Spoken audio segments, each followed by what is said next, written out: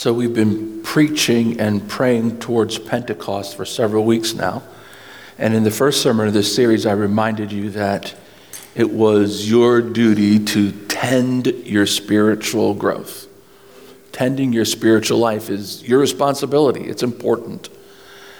Last week I talked to you about the responsibility of knitting together the fellowship, of binding it together, and how fundamentally important the fellowship really is. And we have got to tie it together by investments in one another. Today I'm going to talk about being kind to everyone. And then next Sunday I'm going to give you a pledge card. And I'm telling you this now so that you won't start to hyperventilate when I put a pledge card in your hand. This isn't a pledge card seeking cash. It will be a pledge card seeking action.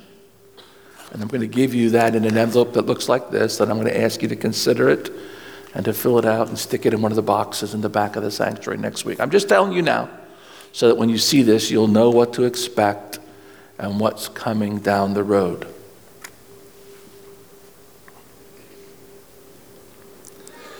I'm trying to understand how to be kind to everyone. I'm not very good at it, frankly. Recently, my father's car was stolen from our driveway. Since damage was done, the car had to, once it was recovered, go to the repair shop. I won't mention the name of the shop we used because I had something of a frustrating experience. After being told what day the repairs would be completed, which seemed like quite a lot of days to me, considering that only a few things needed to be done, I called the shop on the day that the car was due to be returned. I had hoped to receive a call from them earlier in the day, but not receiving one, I called them just a little bit before closing time, hoping that I could go and pick up the car. Oh, I'm told, the people who were supposed to fix the wheel got confused, and your car is here, but it's not finished yet. When will it be done? I asked. We will have to send it away again. When will it be finished? It will take another 5 days. 5 days? I said, Nancy and I both have appointments. It's hard for 3 drivers to negotiate the use of one car. Yes, I know it will be an inconvenience, and then silence. Okay, let's get the job done. So 5 days later, I call again. Sorry, we don't have your car back yet. We'll call you when it's finished. When will it be finished? I asked. Hopefully tomorrow. I will call tomorrow at the end of the day. I called tomorrow at the end of the day. We're sorry, we don't have your car back from the wheel people yet. In frustration, I say, this is not right. At this point, you have had my car for an additional week beyond what you promised. You haven't offered me a rental car, and the error is completely on you guys. It's not our fault. I stop. The guy at the other end of the line says, and I wonder if he's reading from a script, I'm sorry for the inconvenience. And then silence. And then I say, please don't send me a survey when this is done. Have a nice day. And I hung up. It wasn't my best moment. I don't always know how to be kind and gentle. I know I want to be. I know I try to be. And I apologize when I realize I have not been kind or gentle. Because after all, it is God's will for us, according to the scripture, to be kind and gentle. Let's read some passages of scripture together today. Would you read with me? Let your gentleness be known to everyone. The Lord is near. Therefore, as God's chosen ones, holy and beloved, clothe yourself with compassion, kindness, humility, meekness, and patience. Let your speech always be gracious, seasoned with salt, so that you may know how you ought to answer everyone. Set the believers an example in speech and conduct, in love, in faith, in purity. Rid yourself, therefore, of all malice and all guile, insincerity, envy, and all slander. I think the words are pretty clear. I don't know if gentleness and kindness are exactly the same thing. In fact, I don't think they are, even if both are required. One person I read said that gentleness is about the way a person goes about an action, while kindness is about what action a person takes and why. You can carry out actions that are not kind, I guess. Gentleness seems to be an even-keeled, level-headed approach to things, by avoiding shocking behavior, by the gracious manner in which I deliver news, especially bad news, maybe even in the way I discuss the opinions of others with whom I disagree, I might be labeled gentle. Kindness probably requires a magnanimous spirit, a person who gives others the benefit of the doubt, a person who always assumes the best reasons for the behaviors of others, even when their actions are questionable.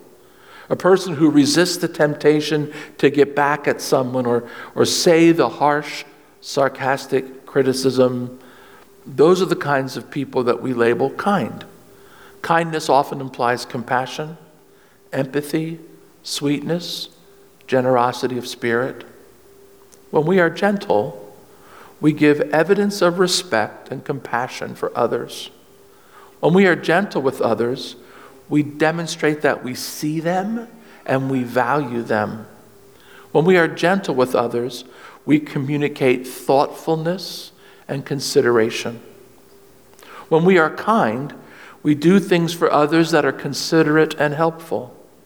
When we are kind, we might choose not to do things we think others deserve based on their behavior. Kind people have a full and complete mind because they don't indulge in giving pieces of their mind away. Think about that phrase for a minute. Giving someone a piece of your mind. What does that mean? Where does that idiom come from? Well, rather than being tactful, rather than controlling our tongues, rather than following the idea, if you can't say anything good, don't say anything good at all, giving someone a piece of my mind is a way of saying, I'm going to tell you exactly what I think, unfiltered, and what I think isn't good or necessarily helpful or useful or constructive, but I'm going to say it anyway.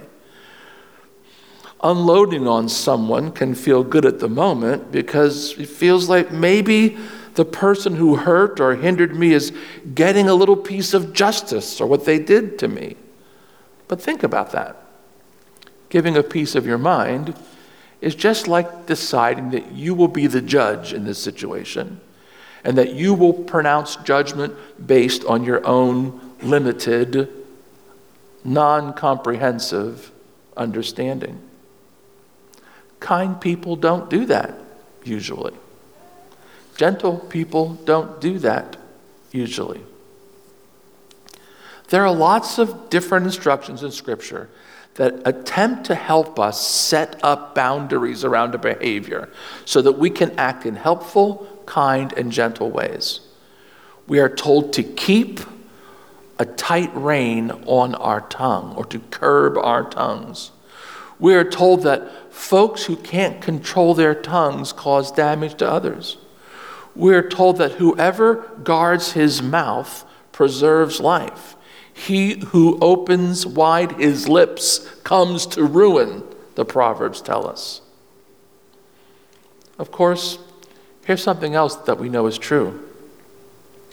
The unkind remark that we shouldn't say is always the first remark to come into our minds when we're in a tough situation. It seems that our humanity supplies these kinds of unhelpful remarks immediately.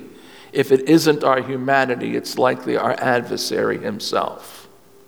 We have to be thoughtful and focused if we're going to access the help of the Holy Spirit in the middle of arguments. We have to discipline our tongues long enough to wait for the kind words, the gentle words to appear. And we have to do that often enough to allow that kind of thinking, that kind of pacing, that kind of patience to become a way of life for us. So if the biblical instruction is to be gentle and kind, how do I apply that to my life? I've been thinking this week about situations and the categories of people in my life.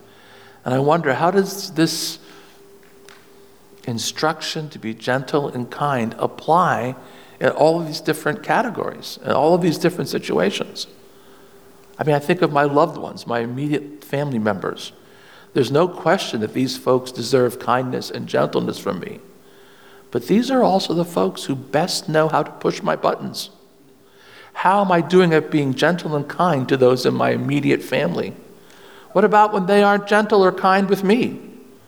Well, is this about you or is it about them? If they are different than you want them to be, does that change your obligation to them? And what about your extended family members? These folks deserve kindness and gentleness from me. Some of them are not very gentle. Some of them are not very kind. Some of them are downright nasty. Well, unfortunately, Peter gives us some instructions in 1 Peter 3:9. He says, "Do not repay evil for evil or abuse for abuse, but on the contrary, repay with a blessing. It is for this that you were called, that you might inherit a blessing." You say, "Pastor, but what about church friends? How should we treat them?" Or more specifically, what about church friends that I don't get along with? Well, the Bible is pretty clear that we're to consider our friends at church to be our family matters. So everything in the previous category applies. And let's think about this for a minute. The church is most like a hospital. People come to the church in various conditions, and we work to bring healing and help and hope. But that means we end up from time to time working with folks who are not healed yet. People who still have a lot of questionable actions in them. People who still think and say caustic or hurtful things. People who still think they know better than anybody else in the room. People who are still demanding and cantankerous and difficult to work with. How do you treat a person like that? Well, kindness and gentleness require several things. We're required to make allowances for people who don't know better, right? I mean, we do this for kids. We lower our expectations for kids, right? And being a kid can be true of a person at any age. We treat a person like this by having kind conversations about our differences, by demonstrating an attitude that takes into consideration the feeling of others, not just our own, by going the extra mile to keep hard feelings from developing. We talk through situations rather than running away from them. But Pastor, what does kindness and gentleness look like when dealing with my neighbors? Too easy. What does kindness and gentleness look like dealing with my bad neighbors? Better question. What strategies do you employ? I would suggest direct and gracious communication, face to face. Perhaps at times written communication is necessary. Perhaps a gentle reminder of what is right, or perhaps lawful. I mean, can you call the cops if your neighbors are being inconvenient or inconsiderate? How do you say to your neighbor after too many late night, loud night parties? How do you say, well, maybe you say to them face to face, It's not my intention to cause you trouble. But when you are noisy after 11 p.m. at night, you are breaking the peace. If you continue to do this, I'm going to have to call the police to have the noise curfew enforced. I don't want to do this, and I don't want to get you in trouble or for there to be trouble between us, but I've got to go to work early in the morning and I need my sleep. Can you do that without shouting? Can you say those things without anger? Can you keep from losing your composure when others force you into corners you would rather not be in? Those are really good questions to ask yourself. How are you kind and gentle with folks at work or at school? Loud people often get attention. Soft people do not. Are there ways of being assertive enough to get attention, but gentle and kind at the same time? And how do you deal with bad colleagues? How do I avoid attacking those who attack me? What about standing up to bullies? Do bad colleagues even deserve gentleness and kindness? Please remember in this whole discussion, our actions are not based on what other people deserve or what we think other people deserve. Never forget, Christ died for us while we were still sinners, deserving nothing. He died for us while we didn't even deserve his attention. And Christ demonstrates grace to us and invites us to do the same. What about enemies? Enemies that destroy our kids with false theories and ridiculous curriculums designed to confuse and baffle our children. Kindness and gentleness are actions, approaches that we use with people, with persons. We don't have to be gentle with ideas in the way we have to be gentle with people. We have a right to label the truth. We have the right to shed light on what is false. You don't have to be kind to theories, especially hurtful ones. We refute them. Don't ask me this morning how you proceed in times of war. I can't begin to take up that question, for it is very complex. There are good Christian folks who believe that we should never go to war, that we should be conscientious objectors.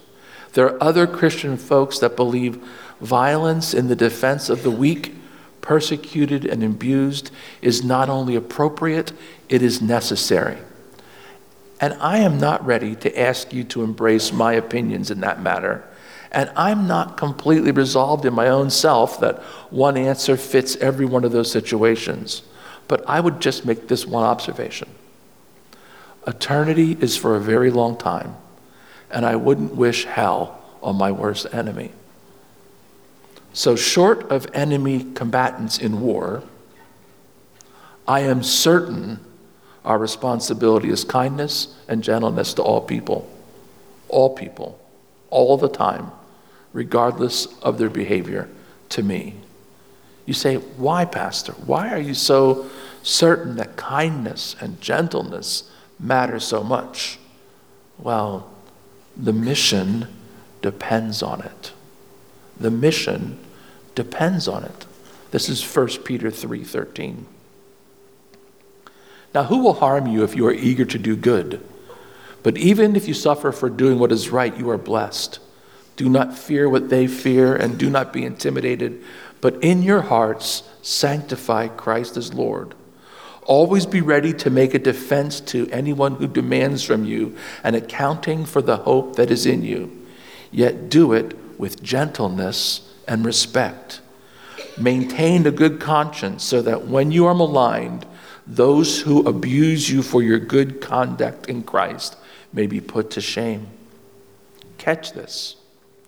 It seems that practicing kindness and gentleness may result in some degree of suffering for you. And if it results in some degree of suffering for you, some degree of inequity, some lack of justice for you, that's okay. Peter knew it was going to happen. Jesus knows it's happening. if you thought that acting in kind ways towards others would smooth out your life, well, not quite. It costs something to swallow your pride.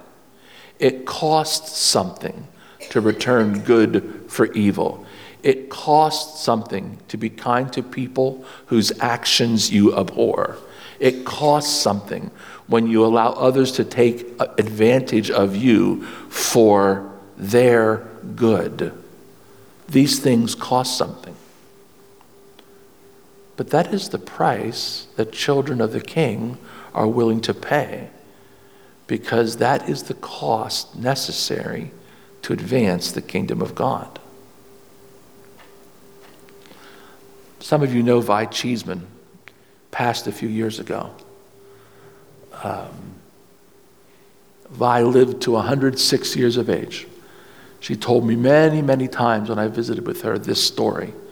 She said, you know how we got to the Church of the Nazarene? I'd say, no, Vi, tell me. I knew, but I would say, no, Vi, tell me. She'd say, when I was young, my father got very sick. He wasn't able to work for a few weeks. And the folks from the Church of the Nazarene came around, and they brought us food, and they were kind to us, and they helped us, and they supported us. And my father said, that's the kind of people we need to be. And he dressed us all up and took us to church. And for the next 90 plus years, she was a part of this church. And I'm thinking about the impact of the expression of kindness as a means for evangelism, as a means for opening doors to the kingdom, as a means of inviting folks in. Because you and I understand that fighting with folks and arguing with folks and being judgmental is not a way for folks to get into the kingdom of heaven. That's the way you keep folks out. You fight with them, you gripe at them, you judge them, you criticize them. Not helpful to getting folks into the kingdom of God. I remember about oh my gracious, about 30 years ago now, when Nancy and I were living in upstate New York in the first church where I was a solo pastor, we had a dignitary from Kansas City come to our church to speak to us about mission. He was the director of missions for the whole church at the time. He came and talked to us about his research. And you can imagine a worldwide mission director was passionate about evangelism, about finding and seeking and saving the lost. That was his whole life. So he came and he talked to us and he preached and he told us about the spread of the gospel in Africa and the spread of the gospel in South America. And he gave us wonderful and encouraging and glowing stories. And then he says, I'm going to make a prediction for the next century. See, it was the 1990s, right? 2000 hadn't rolled around. He said, this is what's going to happen.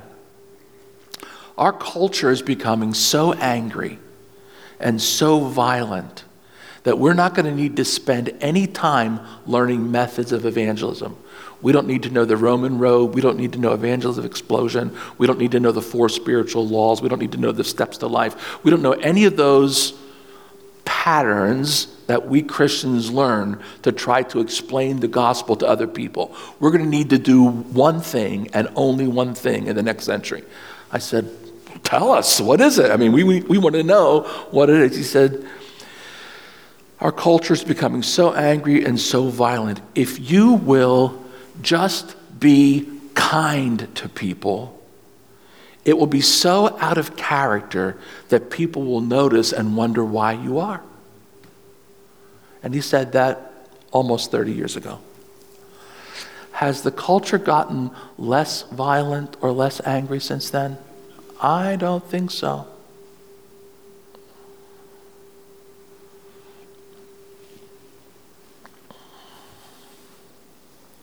There are lots of smart people out there who have opposing views and different opinions on almost everything these days. We are in culture wars. We're having all kinds of difficulty. But if the Church of Jesus Christ wants to maintain an open door in the kingdom, it will be because we are kind. It will be because we humbly express our kindness in actions.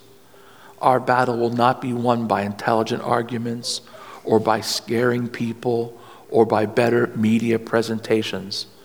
Our battle for the hearts and minds of people will be won by kindness expressed gently. And that is why you must be kind to everyone.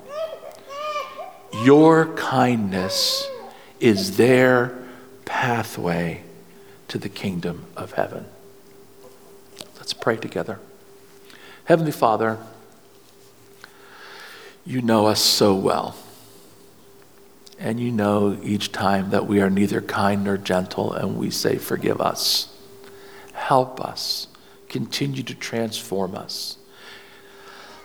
Help us to understand when we've not been kind and we've not been gentle, so that we can ask for forgiveness, so that we can become the people you need us to be for the sake of this mission. Help us, Lord Jesus.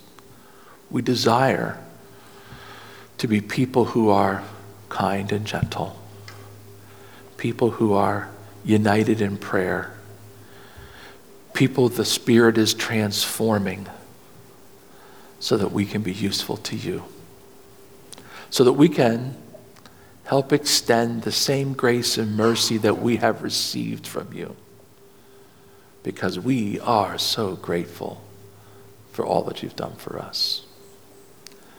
This we pray in the name of Jesus Christ, our Savior. Amen. I'm going to invite you to sing with me as we close what I consider our theme song. And hopefully the words of it will reinforce what you've heard today. And while we sing, invite the Spirit to help you in the same way. Would you stand with me while we sing?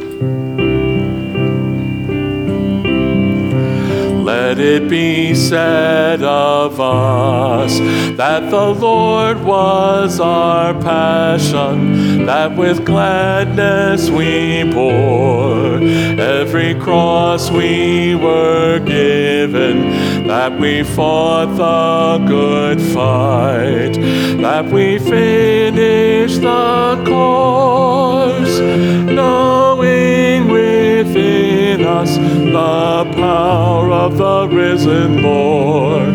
Let the cross be our glory and the Lord be our song. By mercy made holy, by the Spirit made strong.